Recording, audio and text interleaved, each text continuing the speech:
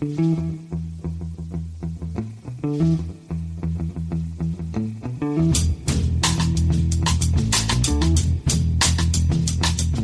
and welcome to The Price of Football, the show that looks at the money behind the beautiful game with me, Kevin Day, and him, Liverpool University's Kieran Maguire. Kieran, good morning. You know my views on the countryside, but on a lovely, rainy autumn morning like today, I quite envy your leafy location. How is it down there? It is quite good, except I had a bit of an accident yesterday. We'd run out of ciabatta, so I got on my bicycle and went down to the local Waitrose to stock up. And as you know, I'm quite tall, and when I dismounted my bike, I managed to rip my jeans at the crop by about, the whole thing literally fell out. So I had to walk around Waitrose with my legs bound together, which was quite traumatic. Oh, that's good. It's the first time I've heard you use the phrase dismounted without it being a euphemism as well. Well done. You should have walked around. That's a very bourgeois accident, isn't it? On the way to Waitrose to get some more ciabatta. You should have just strode freely around Waitrose and people would have thought you were an advert for manscaping. Well, that's true, yes. I did cycle back. Actually, it was remarkably liberating. Cycling back with the crotch hanging out of your trousers. I imagine it would be, yes. Very cooling. And, of course, because I had Manscaped beforehand, no wind resistance. So you broke your personal best. That's good. It's questions day, Kieran, but producer Guy has included one news story, just for old time's sake. And the news story is that the EFL have asked the government to allow clubs to defer millions of pounds in tax payments. I shall be asking them a similar question come January. Yes. Damien Collins, who's been on the show, he actually asked a question in Parliament as to how much clubs in the EFL owed.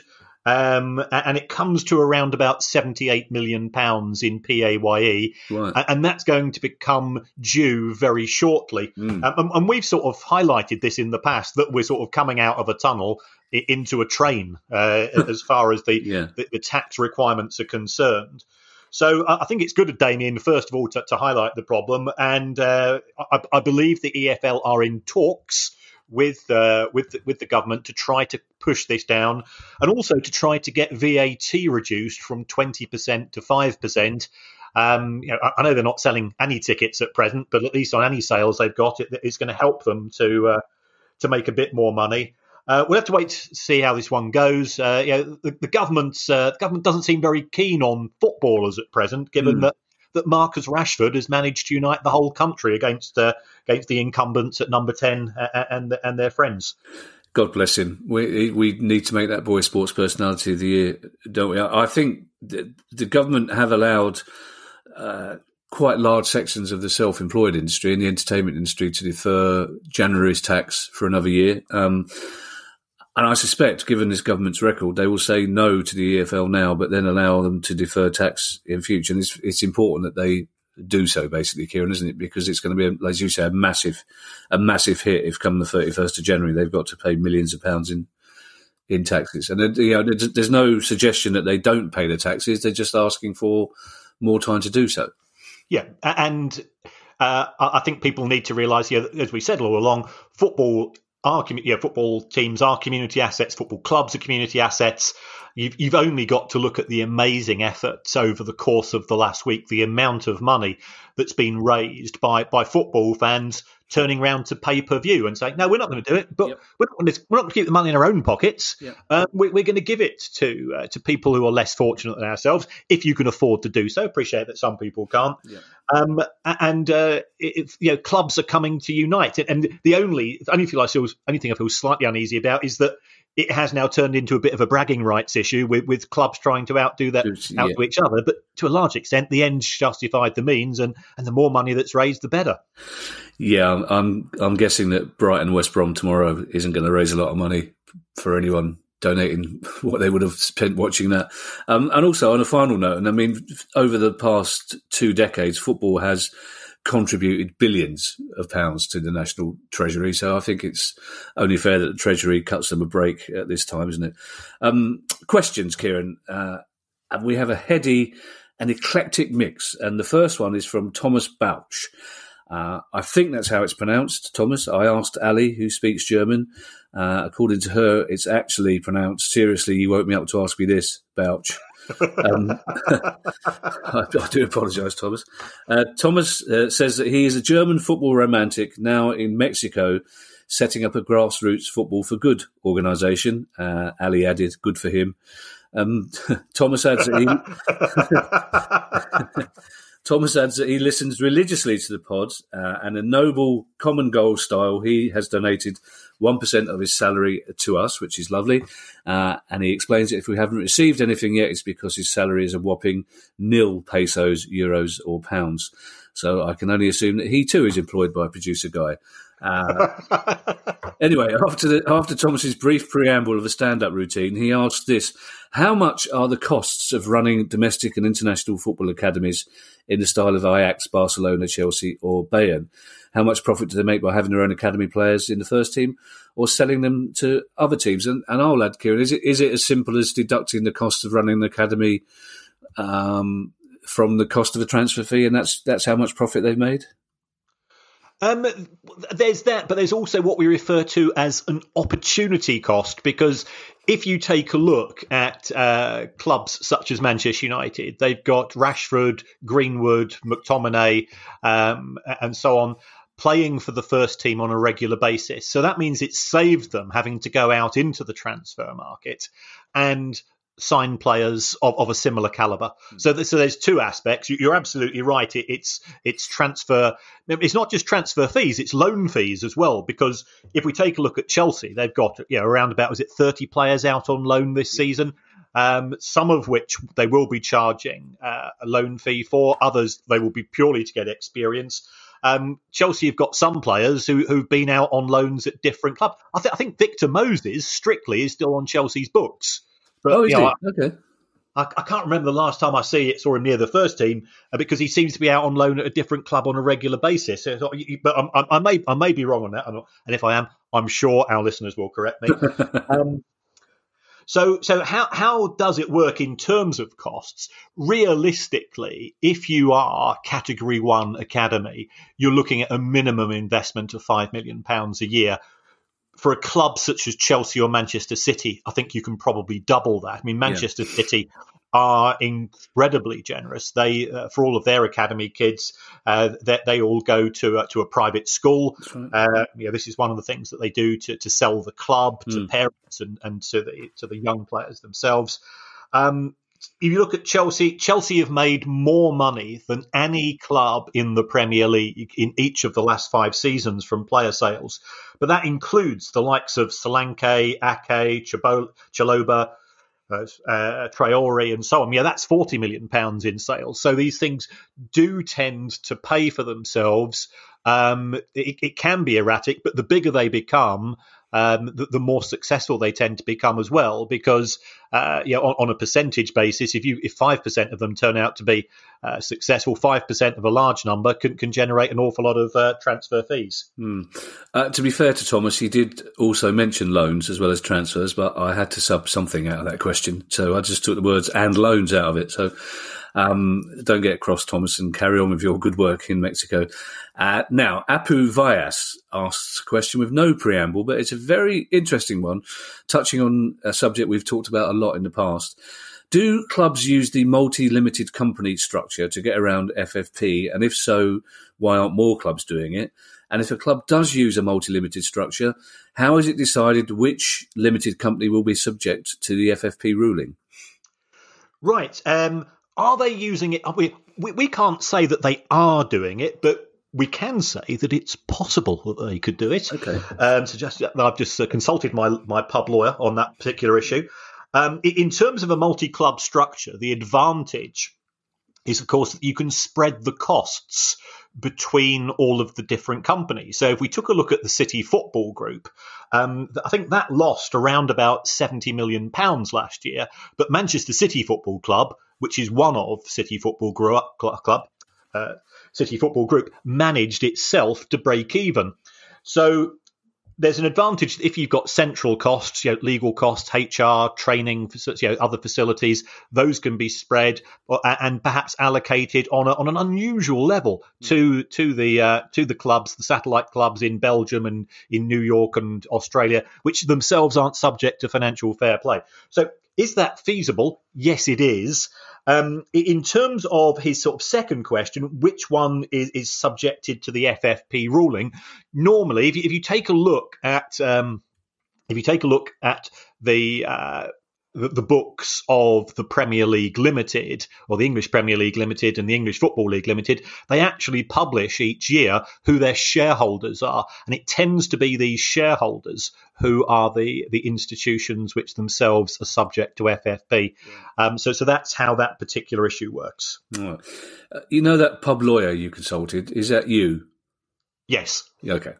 I just thought we should clear that up for legal reasons. Dara Martin is a West Brom fan. Good luck tonight, Dara. Don't forget to boycott pay-per-view. West Brom, he says, got in the region of £180 million for getting to the Premier League. And Dara understands from listening to this very pod that most of that is paid at the start of the season. But West Brom said at the start of the summer that their transfer budget was only going to be £25 million. I know, says Dara, that there are player bonuses, etc., to pay, but where would the other £155 million left over go? Right. First of all, I think it's a myth that you're going to get £180 million straight up from being promoted to the Premier League. Okay. That £180 million consists of a minimum of 1 year in the Premier League and then 2 potential years of parachute payments. So it's £180 million spread over 3 years. Right. Okay. In terms of what West Bromwich Albion are likely to get, in their first year in the Premier League, taking into consideration the loss of the Chinese TV deal and the fact that rebates are being given to some other broadcasters, if the side that finishes bottom of the Premier League this year, I estimate will receive somewhere in the region of £80 to £85 million. So putting a transfer budget of 25 million net against that allows you to increase your wage bill by probably around about 35 to 40 million. When they're in the Championship, West Brom were losing 350 grand a week. Wow. So you've got to take that into consideration as well. So there'll be upgrades on 1 or 2 things to make them Premier League compliant. There will be bonuses paid to the players and the management squad from last season. So that's where, if the club wants to break even, and some owners are willing to underwrite losses. If the club wants to break even, then I would say potentially a spend of it in the region of 25 to 30 million is probably about par. That £180 million myth is one that I've been happily propagating, so I'll probably better stop doing that, considering I host a finance football pod. The upgrading thing is quite interesting as well, because we have mentioned this before, that you need specialist broadcasting equipment for the Premier League, catering, press facilities for the Premier League, etc. But presumably a club like West Brom, who have quite recently been in the Premier League, would have those facilities already, wouldn't they? Same with Fulham. So that's an expense they wouldn't have to go to. Yes, I mean, I think the routines are changed each year in respect of the broadcasters. You now have to be HD or 4K compliant in terms of things such as your floodlights. So they might have to be upgraded, and that could have been slightly different. I mean, I absolutely agree with you. West Brom were only relegated in 2018, so it could be a close to zero cost. But it's certainly more significant for clubs such as Leeds, who have come up to the Premier League after a slightly longer stay in the Championship. Toby Bowles says that he recently noticed that the Paris Saint-Germain president, Nasser Al-Khelaifi, is also the chairman of the Bein Media Group, who essentially fund French football. Does this lead to bias, says Toby, when it comes to awarding rights and distributing TV revenue? Well, the rights and distribution model has to be agreed by all of the clubs in League One, or rather majority. So Bein are not in a position to say that we're going to give more money to PSG. Having said that, they do end up with more money simply because of the fact that it's always tiered, just as in the Premier League, so that the club that finishes top gets more money than the club finishing second, and so on. There are some big issues in French football. PSG make 1/3 of the total revenue generated by French League One, and that's not healthy. They win it every year. It's a bit of a procession. If you take a look at where PSG were a decade ago, before they were acquired by Qatar, 10 years ago, their revenue was 101 million compared to, say, Lyon at 130, Marseille at 150. Today, it's 650 million, and Lyon's only 220. So they're 3 times bigger than the second biggest club in France, and that doesn't make for healthy football. So, but I don't think Khalifi can abuse the position. But French football is a bit of a mess. It made operating losses of over 700 million euros in 2019. It has had a bailout from the French government, but the irony is that the bailout is paid to clubs in line with the amount of TV money that they receive. So therefore, the French government is giving money in effect to the Qatari state broadcaster. I mean, on a purely football level as well, that lack of competition in the French league for PSG is reflected in their performances in Europe as well. Really, I mean, if it's so easy for them to win games week in, week out, and then they're losing to what is by far not the best Man United team of a long time, that's not good for them, is it?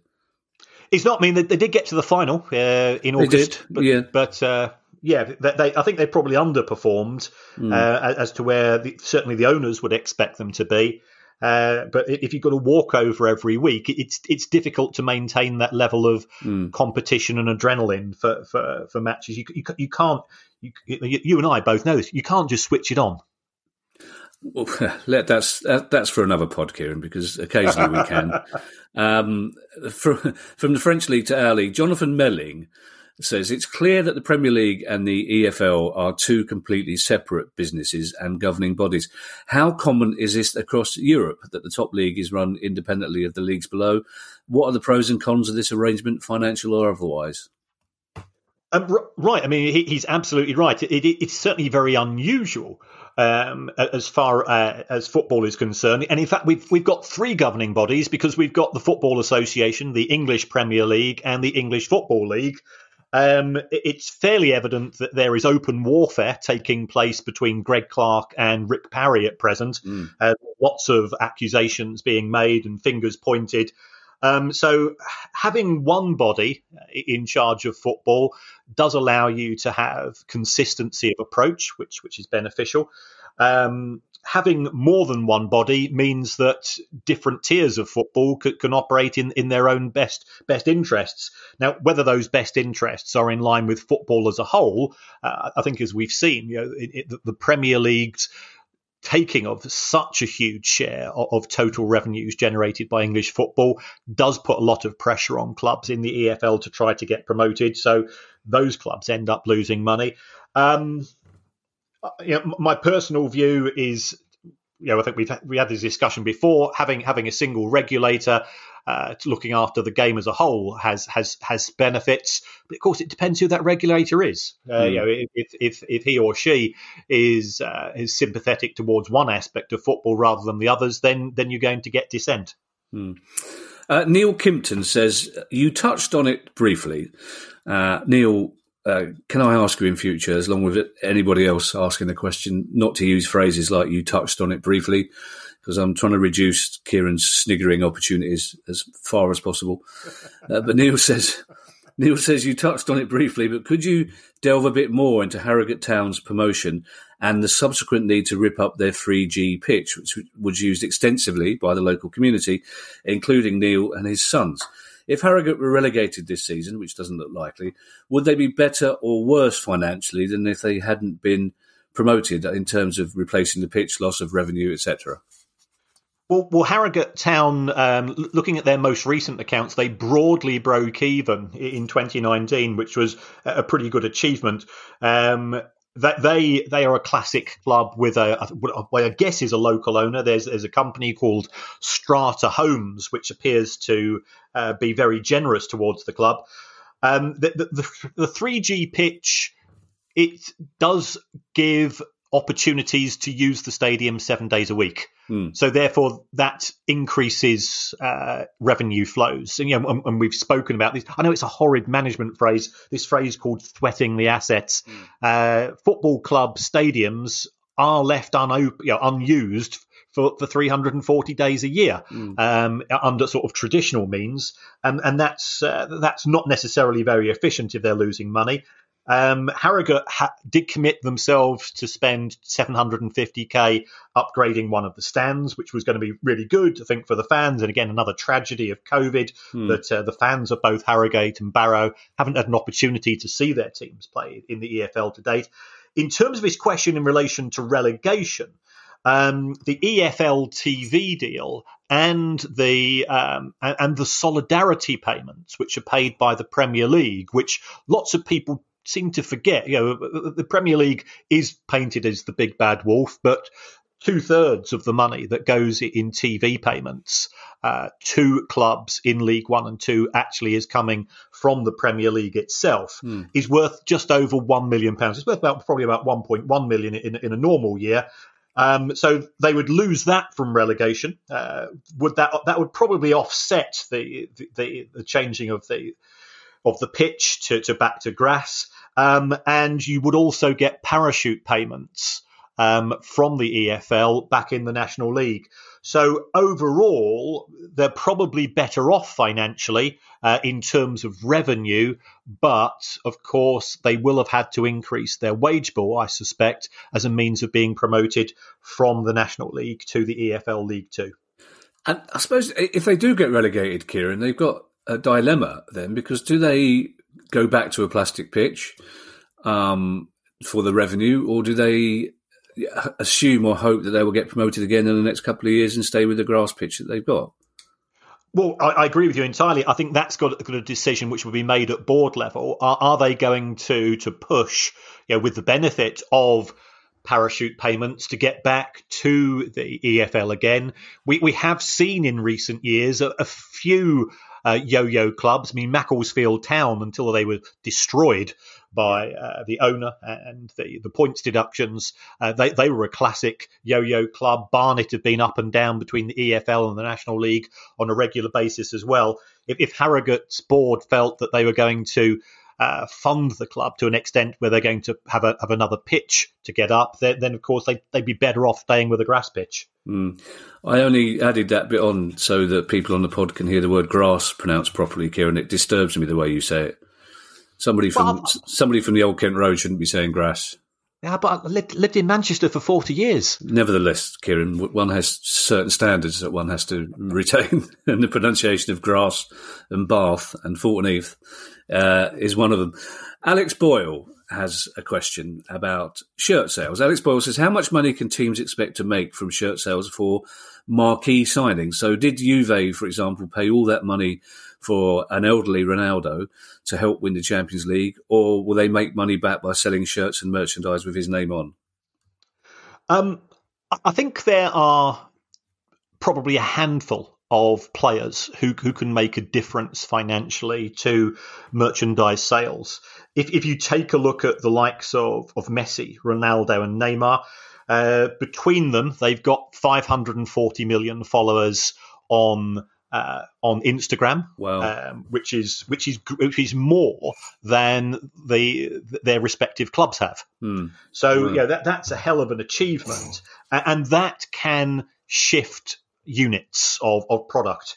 In terms of if it was a lesser player, I would say the dial probably wouldn't shift very much, because even if it's a domestic issue, all that you tend to do is that you change the name. If those people that like player names on the back of their shirts, and personally I don't, you just shift it from one player to another. So it doesn't actually, you're not going to buy 2 shirts. You're going to buy 1 shirt, and you might have Messi on it instead of Sterling if you're a Manchester City fan, and that deal goes through next season.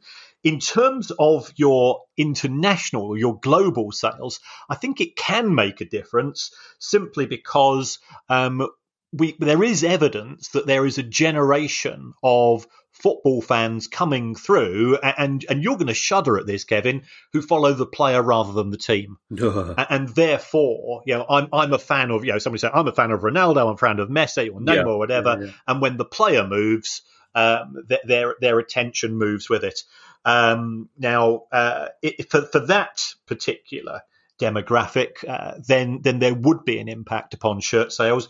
But remember, the players themselves, they will have IP rights, intellectual property rights, in respect of shirt sales, and they will get a slice every time that a Juve shirt is sold with Cristiano and 7 on the back of it. Assuming he's wearing the number 7, then he will get a slice of the action. Oh, okay, that's interesting. Our next question comes from Stuart Copperwheat, which is a brilliant surname. Quite Dickensian. Stuart, if you want to get in touch and explain where your surname derives from, I'd be fascinated to know. Stuart is a QPR fan, which he wins in this surname stakes, he loses in the football stakes. But QPR bought Luke Amos from Spurs and Lyndon Dykes from Livingston over the summer, both for undisclosed fees. So Stuart wants to know, what are the pros and cons for either clubs in not actually disclosing fees? I spoke to a club chief executive on this very topic, and he said that most clubs are aware of the budgets that other clubs have. So by not disclosing fees, it allows you to keep things a little bit more secretive, and therefore when you might be negotiating for another player, the selling club won't know whether your budget still remaining is 5 million or 10 million or so on. Okay. So that was the reason given. Also, in terms of the players themselves, it's to put less pressure on a player. If a player comes in and you've said that you've spent £30 million on him, from the fan base, there comes a certain expectation that he's going to deliver a prescribed number of goals. You've only got to look at the likes of Wesley at Aston Villa, Joe Linton at Newcastle, Sebastian Haller at West Ham. 30 to 40 million pounds has been the quoted fees, and the fans are going, well, is that what you get for 30 million quid? Yeah. So therefore, if he's undisclosed, then the fans aren't really quite sure what to expect. We've had this discussion before about Ayew at Palace, that for £1.5 million, he's done a fantastic job.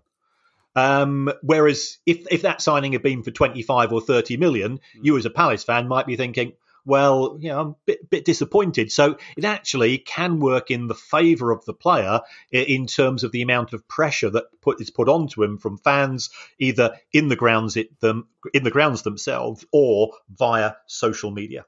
So, I have no actual proof of this, Kieran, which has never stopped me spreading things before. But it seems to me that undisclosed fees normally tend to be at the lower end of the market. Well, if a player is costing a lot of money, clubs tend to be quite happy to reveal that. But it tends to be the players that would probably cost £500,000, £1 million, £2 million, where it's an undisclosed fee. And quite often I assume undisclosed fee means free transfer, but that's not the case, obviously. No, and I know at Brighton they have a strict policy. We don't disclose fees. At all? Okay. They are very, very coy and reluctant to disclose numbers. That doesn't stop us from putting a fee. We as fans will say, well, it's got to be X million or Y million or whatever. But it does very much vary from club to club. If you are a club who is listed on a stock exchange, then sometimes there's more pressure to disclose it because it's a big transaction and the stock market needs to be told. If you go to Italy, I get very giddy when Italian clubs publish their accounts, because they have the habit of showing every single fee paid in a big long list, and I go into spreadsheet heaven. We're all going to spreadsheet heaven in the end, Kieran, hopefully. I'm assuming Brighton don't disclose fees in case their hummus manufacturer realises how much budget you've got left and puts the prices up. Mark Swan. I like this question. I like the cut of Mark Swan's jib. Mark Swan says, being a Coventry fan for my sins, which I know I will have to pay off at some point in my life, otherwise he won't be going to spreadsheet heaven. Mark says, could you tell me how good, bad or indifferent are our hedge fund owners, Sisu, and how are they suddenly funding our rise up the league? Now, it's an interesting one, this, Kieran. I was listening to 5 Live yesterday in the evening because I like to confirm on as many media as possible that Palace have actually won. And Mark Clement, the admirable Mark Clement, was talking about Blackburn Coventry, and he said how amazing it is that 3 years ago any game between Blackburn and Coventry would have been dominated by discussion about their owners, but because both clubs are doing relatively well, no one's talking about the Venky's or Sisu. So I found that quite interesting. And so how are because traditionally Sisu are bad guys according to our pod. So are they bad or good or indifferent? Well, on the good side, they have put in around about £40 million into the club in outstanding loans. So on that basis, they have funded the club over the course of the last decade. Certainly during the first half of the teeny years, Coventry were losing substantial amounts of money. In the last 5 years, the club has broadly broken even, although that is very much to do with having a very good academy and the sale of players of the calibre of James Maddison, Callum Wilson, Mark McNulty, and so on. That they've allowed the club to broadly break even over that period. Trying to work out Sisu's motives is almost impossible. Yeah, they are impenetrable as to the logic behind what their end game is. There is an ongoing dispute with the present owners, which is what Wasp Rugby Club. There's outstanding spats with the council and things of this nature. My gut reaction was when they acquired the club, the aim was, like many sort of organisations of this nature, is to run it for a couple of years, improve it financially, and sell it on at a profit.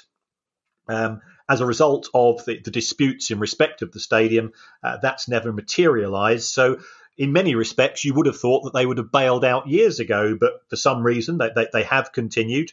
And at present, and it's always the same. If a club's doing well, the amount of dissent tends to fall. And sort of, you're absolutely right with regards to Blackburn Rovers.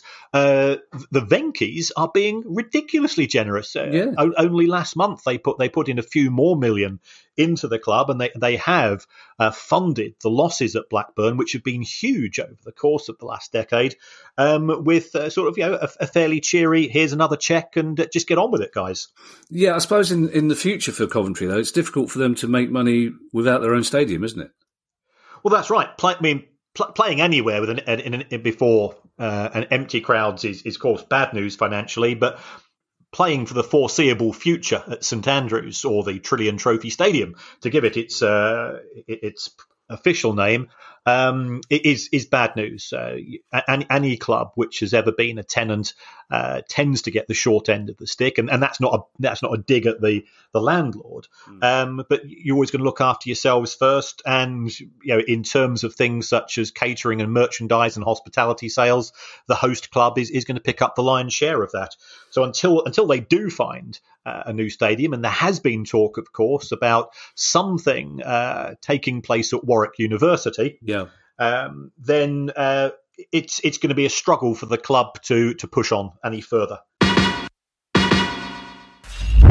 Hi, I'm Steve Lemack, and every week I'm joined by Music Ally's Head of Insight, Stuart Dredge, on The Price of Music, the weekly podcast all about the money behind the music industry. In each episode, we discuss the very latest goings-on in the music business and dig into the finances behind the big stories. So whether you're a music lover who just wants to know more about what really goes on in the industry, Or you're an aspiring musician, manager or label owner who wants some inside knowledge on how Spotify's financial model really works, or what the future holds for independent live music venues, this is a show for you. Subscribe to The Price of Music in your podcast app now. See you soon. Now, Kieran, you know how Guy likes to keep mistakes in because he thinks it makes the pod more real. He's going to really enjoy this because I've just realised I owe somebody an apology looking at my handwritten script. Either I owe Mark Swan an apology for the question he just asked, or I owe Philip Swan an apology because quite clearly I've written down the surname twice. It could be that it is a Philip Swan asking the question. It could be Mark Swan's brother, but I suspect I've just wasn't paying attention and I've just looked at both questions and put Swan down twice. Or, as my writing's so bad, it could be that Philip Swan is Philip Shaw, or Mark Swan is Mark Shaw, in which case I retract my apology. But I've got one of their names wrong, Kieran, basically. And I made a balls up of explaining it as well. So Kieran, a Guy will love that. And so I just called him Kieran instead of Guy. So he's just piling mistake on mistake here, aren't we?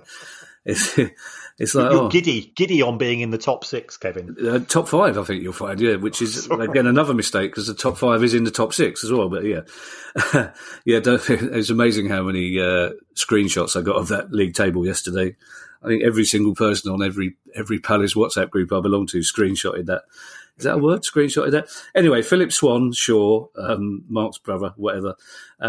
It's a shame. It's a good question. Philip has been thinking about the recent Lionel Messi situation and buyout clauses. Could a player, says Philip Swanshaw, buy himself out of a contract and join whoever he pleased? And could a third party, like a state or an agent, buy a player out of his contract to get around regulations? Right. My understanding, and this question is from Philip Swan. I don't think it's connected to the guy that owns Scunthorpe. And the previous question, according to my typewritten version, is from Mark Strong, which is a word which I don't even think you managed to get in all of your apologies. Do you know what, Kieran? You could have saved us all a lot of trouble if you'd interrupted me and said that earlier. Do you know that? You just enjoyed it, didn't you? I only just spotted it when you raised it. Yeah, I've got everything on my mind map, so I tend to look at the nerdy bits of the answers rather than the names. Well, in which case, Mark, I apologise to Mark Strong and to Philip Swan. And now I don't like either of them now because I got their names wrong. I do, of course, I like the sound of both Mark and Philip. Thank you, Kieran, for listening to me stumble around for 2 minutes. Right. Now, so to answer this particular question, yeah, and it better be a good answer as well, Kieran. Trust me.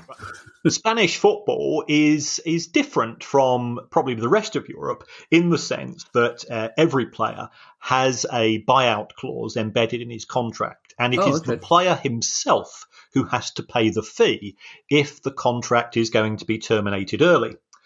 Now, what tends to happen is that if, shall we say, Lionel Messi has a £350 million, that was a €700 million clause in his contract to buy out, what would happen in reality is that 30 seconds before he pays that sum to Barcelona, Manchester City would transfer exactly the same amount of money into his bank account.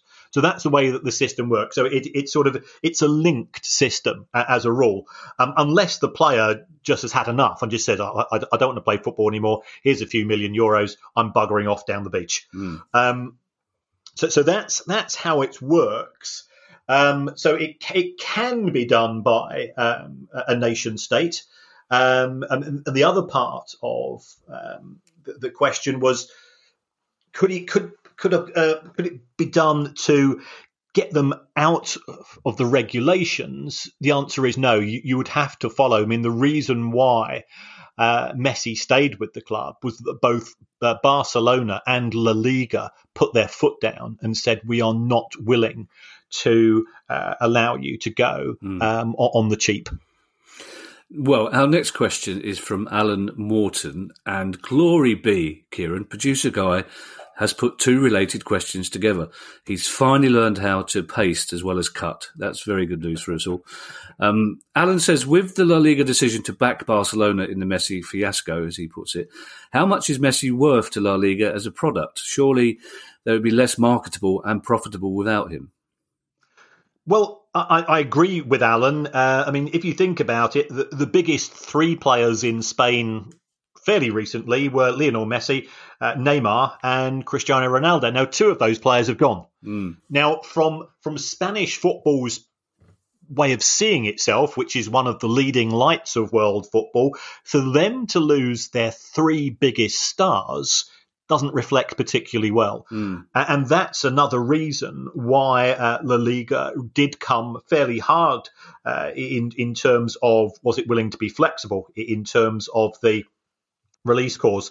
If you take a look at the players that have been signed for large fees in Spanish football, we've had Eden Hazard go from Chelsea for 90 million. He scored one goal in a year. Philippe Coutinho is Philippe Who.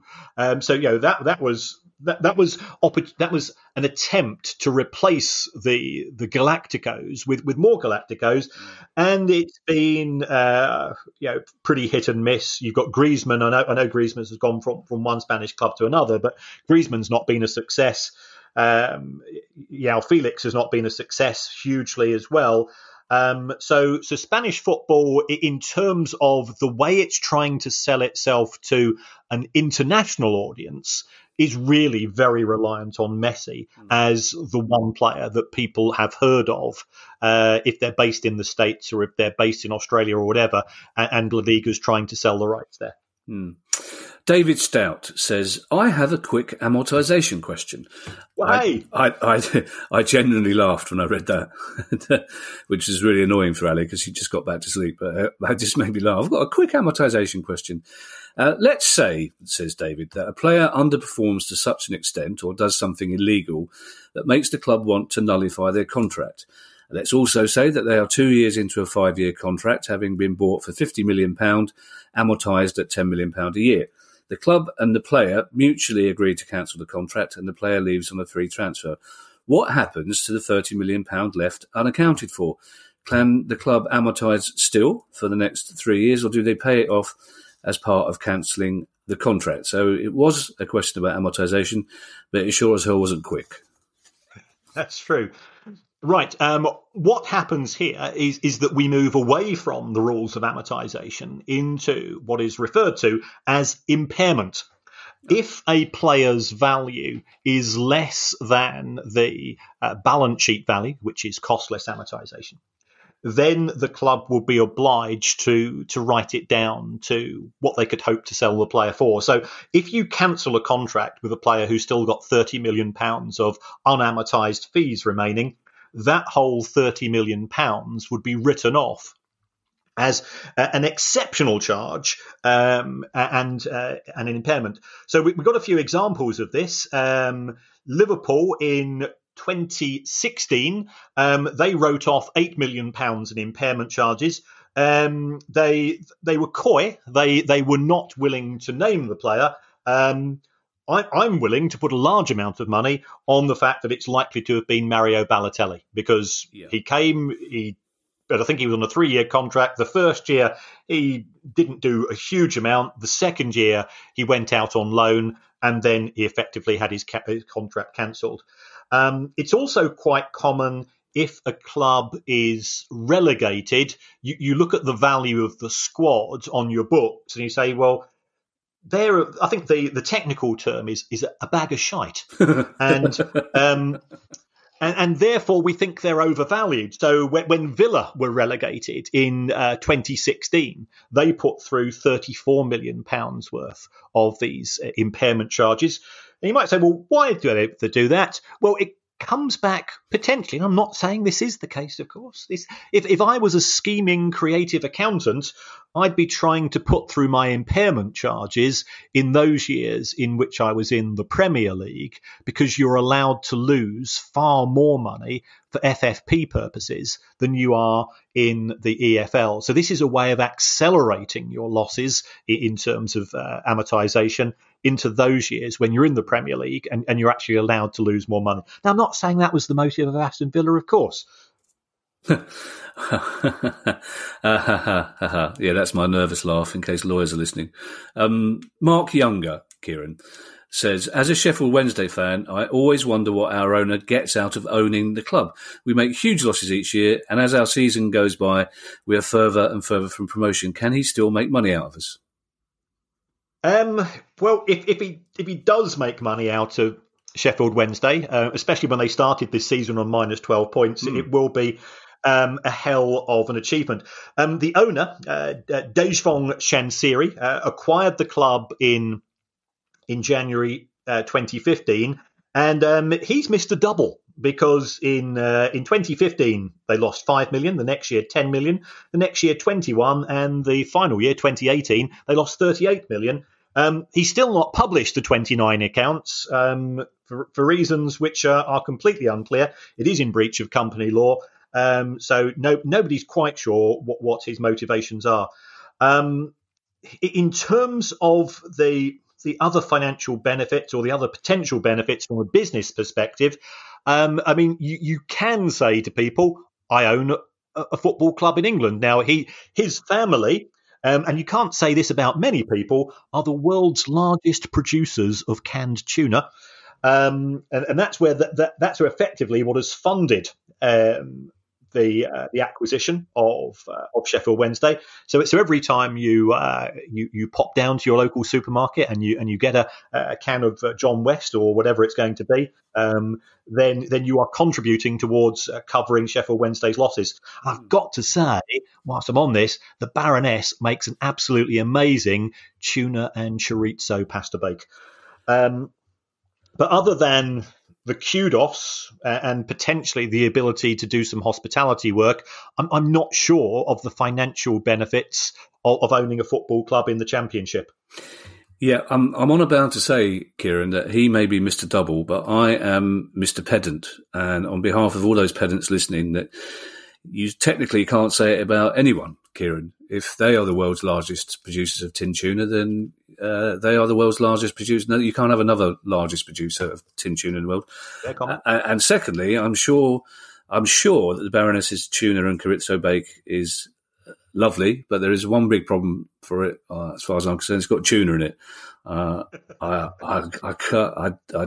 don't like oily. I used to, a long time ago, I went out with a girl who ate nothing but tuna, and it was like snogging a cat. It was, I'm not at home to tuna. Cheers. I got told off in a Japanese restaurant recently because Ali made me try it, and I had to take it out of my mouth, and the family next to me didn't. Really? It's disgusting. Oh, no, why would anybody eat tuna? Fish in general. A tuna steak is absolutely amazing. It's clearly we know you're a wrong-un, Kieran, because of who you support. But seriously, that's the view of a wrong-un when it comes to tuna. That's serious. Tin tuna. Ah. Anyway, this is a byway I wasn't expecting to explore on this particular pod. Our final question comes from Jamie Donnelly, and Jamie starts this question with a prefix. He says, this question is undoubtedly going to annoy Kevin, as I'm a Real Madrid fan from Ireland. And he puts there, I've never lived in Spain. I wasn't annoyed by him supporting Real Madrid. That bit, I've never lived in Spain, I thought that was a bit defiant, I have to say, from Jamie Donnelly there. I was with him until you can support who you want. But then all right, I've never lived in Spain. All right, fine. I've never lived in Mexico. There you go. If I'm annoyed with anyone, Jamie, I'm more annoyed with producer Guy, basically, because we've just had two questions about Spain 10 minutes ago, and he could have put this one there, and that would have been a lovely little package. But basically, Jamie wants to know about his club in Real Madrid that he's clearly never been to see because he's never lived in Spain. No, he could have visited, I suppose. With Madrid already starting work on the Bernabeu Stadium upgrade, how are the club paying for it, and how damaging will it be to the books? Are they using the same financial concept that Spurs used to build the new White Hart Lane? Yes, that they are very much copying that style of approach. If people just heard a strange buzzing sound coming out of my microphone, it's because a micro light has just flown over the house. We've got an airstrip about half a mile away, and they tend to use that. Yeah, Kieran. every listener on this pod has learned from long experience not to question any strange buzzing sounds that come from your microphone, Kieran. Well, especially since we started being sponsored by Manscaped. I just love the fact you live next to a vineyard and you've got a micro-light airport next to your house as well. So you some kind of James Bond vibe going on in your lair that you live in. Carry on. Right. The expansion of the Burnabout, and it's not really an expansion in the sense that the capacity is going to be broadly the same as it was previously, at around about 80 to 81,000.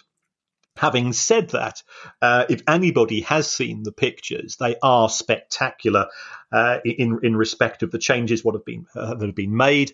The aim of Real Madrid is it's not going for more fans, it's going for more wealthy fans. So the hospitality areas and the conferencing facilities and the museum and things of this nature are being substantially upgraded, and they're trying to make their money from there. And they've probably seen the pricing structure at Spurs, which is very much geared towards relieving people of cash as quickly as possible. And it is going to be very successful. I think Spurs could potentially be the biggest revenue generators in the Premier League within in a post-COVID world, provided they qualify for the Champions League. So it's going to be £800 million, mainly funded by borrowings. As we said before, people get a little bit twitchy about clubs borrowing money. I've got no issue with that whatsoever, because the loans that tend to be organised are in the main interest-only loans. And you can borrow, if you're a large institution such as Real Madrid, you can borrow at relatively cheap rates. Certainly Spurs are borrowing between 2.5% and 3.5% on the majority of their borrowing. So you look at the additional income which will come from selling more seats to the prawn sandwich brigade, or whatever the equivalent is in Madrid. I'm sure it's far more sophisticated than that. And then you deduct the interest cost, and in my opinion, Real Madrid will have a cash positive on the back of this. Presumably, though, Kieran, they've committed financially to this long before COVID came along, because it's a ballsy decision if they did it while we're in the middle of a global pandemic, isn't it? Yes, I think the original proposal was in 2017. Right. There was a bit of batting to and fro with the local council and things of that nature. But it looks as if they've actually taken advantage of COVID-19 and they've gone full steam ahead with the development over the course of the summer. Matches are being played when they were at home. I think matches were being played, and I'm sure Real Madrid fans will correct me if I'm wrong, at sort of the youth team pitch, because you didn't need to use the full facilities. Yeah. And the intention was for the new ground to be available in 2022. But if you look at the clips on YouTube, it's pretty close to being there for whenever people are allowed to return to football. If any of our Spanish listeners can tell us what the equivalent of the Prawn Sandwich Brigade is there, I'd be most grateful. Not Jamie Donnelly, obviously, because as he defiantly said, he's never lived there. But I'd like to know what it is, as long as it doesn't involve tuna, basically. Tuna and chorizo, lovely. Tuna, you just ruined the chorizo. Well, you would say that because she's in the next room, Kieran. Let's once we stop recording, although she'll still be in the next room once we stop recording, actually. So that I've just negated my own argument. If you have any questions for us, like our lovely listeners had today, and as I always say, it doesn't matter how big or how small the question is, Kieran will find a way of answering it. Then email us on questions@priceoffootball.com. I will say goodbye and we'll see you on Thursday. Kieran will leave you with a message. Okay, well, once again, folks, thank you very much for the feedback. Thank you for the reviews on Apple iTunes. We don't know why, but it does make a difference. If you could give us a 5-star review, if you do enjoy the show, we are very grateful. We do genuinely try to put on a good piece of research and a show for you. It doesn't matter what you write. We'd much rather you just subscribe. If you want to say something nice, then that's great. But if you, as long as you give us a 5-star review, we're quite happy. You could say you'd rather the show was hosted by Lee Hurst and Priti Patel. It doesn't bother us. So until then, until we see you again, hopefully on Thursday, stay safe, look after yourselves, keep in touch with people. I know we're all separated in many parts of the country physically, but let's make sure we keep in contact as many alternative ways as possible. Until then, look after yourselves. Yeah, we're going to get a 1-star review from worldoftuna.com, aren't we? Bye, everybody. Bye. The price of football.